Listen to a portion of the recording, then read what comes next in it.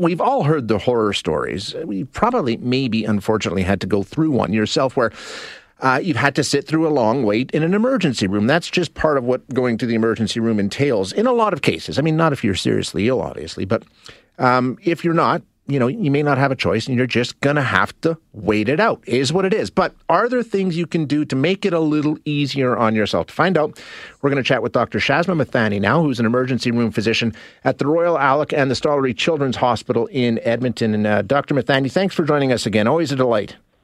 Always a delight on my end, too. Thanks for having me, Shay. So, yeah, I mean, you're doing this.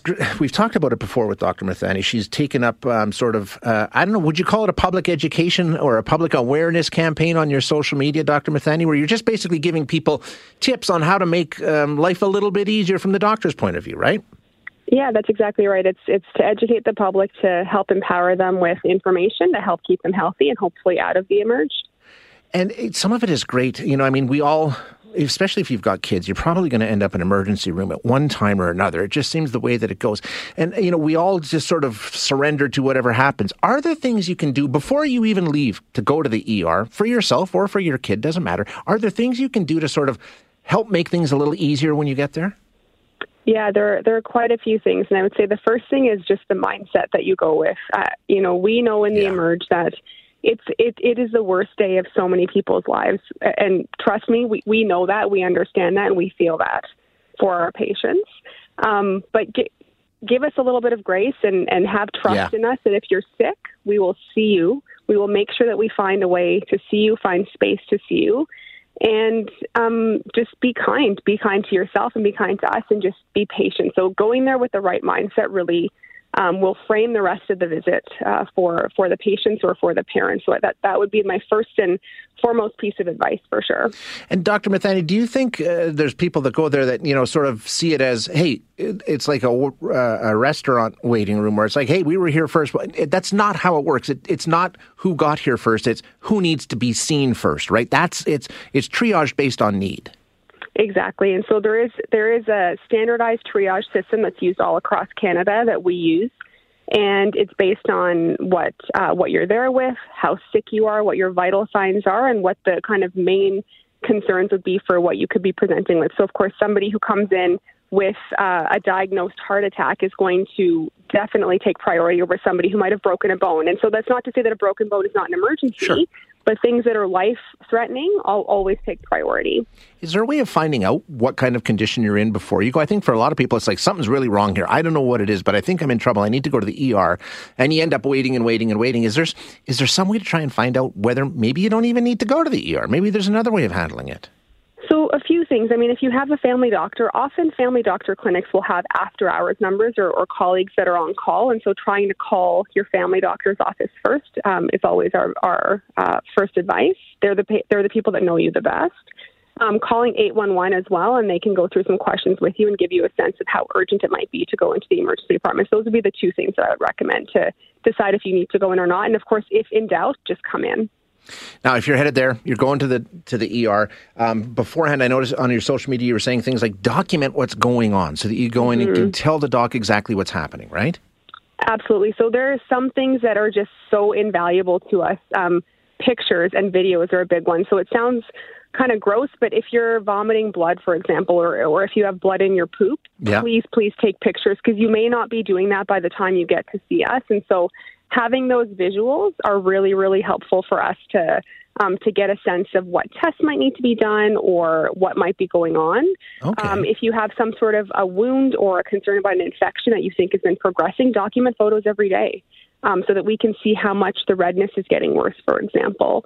If you have a child who might have had a seizure or is having some strange movements or behaviors that are concerning to you, take videos of it because if not us, then, the consulting teams or other specialists would definitely be interested in seeing those because what often happens is by the time you get to the ER, you're either feeling better or the symptom that you're coming in with is not presenting or the movement is not happening anymore. And so having that documentation is really, really helpful for us. And then it makes things more efficient for the patients as well.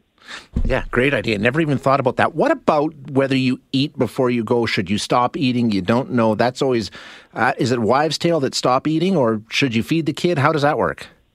So it's a great question. So if it's for kids, we say, unless for a kid, unless you're certain that your child has a broken bone, it's okay to let them continue to snack because kids' metabolisms are so much higher that they really do need to have snacks and feed regularly. You certainly don't want to crank your child in the waiting room, but two reasons to not eat. So one would be if there's a concern about a broken bone or a dislocation, because we would need to sedate you or your family member in order to reset that bone.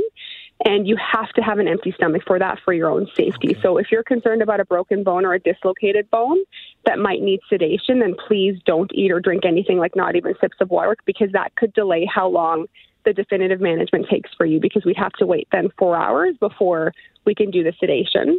The other thing is if you're concerned about, or if you have any sort of gastrointestinal symptoms, so if you're having lots of severe vomiting or diarrhea or really severe abdominal pain, we would also recommend not eating or drinking, because some of the tests that we need to do rely on an empty stomach. And if it's something that needs surgery, that also it's important to have an empty stomach for that as well. And so if those are two situations that you might be in, then the best answer is to err on the side of caution and not eat or drink anything. Excellent. Okay. Got a couple here I'm going to try and squeeze in. Last one on this topic. Be prepared, right? I mean, you might have to wait, so don't walk in there. I mean, plan for that. Exactly. So bring a book, bring a phone charger, a podcast. If you're allowed to eat or drink, bring snacks and water. So just, be prepared to wait. And again, keep in mind that if you're waiting a long time, that's actually probably a good thing, because what you have is not very unlikely to be life-threatening and not serious. And so come there with toys and activities for your kids, too, just to try to make the wait a bit more tolerable. Last one, if I can, before I let you go. This heat that we're seeing, what's going on right across the province, really, around the world, in fact, the way it's been the last couple of weeks, has that caused an increase in ER visits? Absolutely. So it's, and we're going to see more and more of that as the summer goes on. As the heat waves come, we are going to see more heat-related illnesses. So lots of things. I don't know if you want me to talk about what you can do to protect yourself. Absolutely. Yeah, so really, really important. So stay well hydrated, because sweating is kind of the most effective way for your body to cool down. So stay well hydrated, drink lots of water. If you're going to be out in the heat, really try to take breaks in cool places with air conditioning, and take shelter and regular breaks in the shade or inside in the cool space. And then making sure if you're exercising outside, please do it in the morning, or even the evenings are pretty hot now. So early in the morning is really the safest time to exercise outdoors, because by the time you get even close to 11 or noon, it's well above the mid-20s, and it becomes more and more dangerous to exercise outside, and you can develop what's called exertional heat stroke, and that can be something that can be pretty dangerous. What should we be watching for to say, I might be in trouble here? For sure. So if you're noticing that you start feeling unwell, like having any nausea or vomiting, if you're sweating an excessive amount, and having symptoms like feeling dizzy or lightheaded, feeling really tired, if you notice any of those things, just get into an air-conditioned space right away. And if those get worse or don't go away, then that would be a reason to come into hospital. Dr. Metheny, great information as always. Thank you so much for joining us today. Thanks for having me today.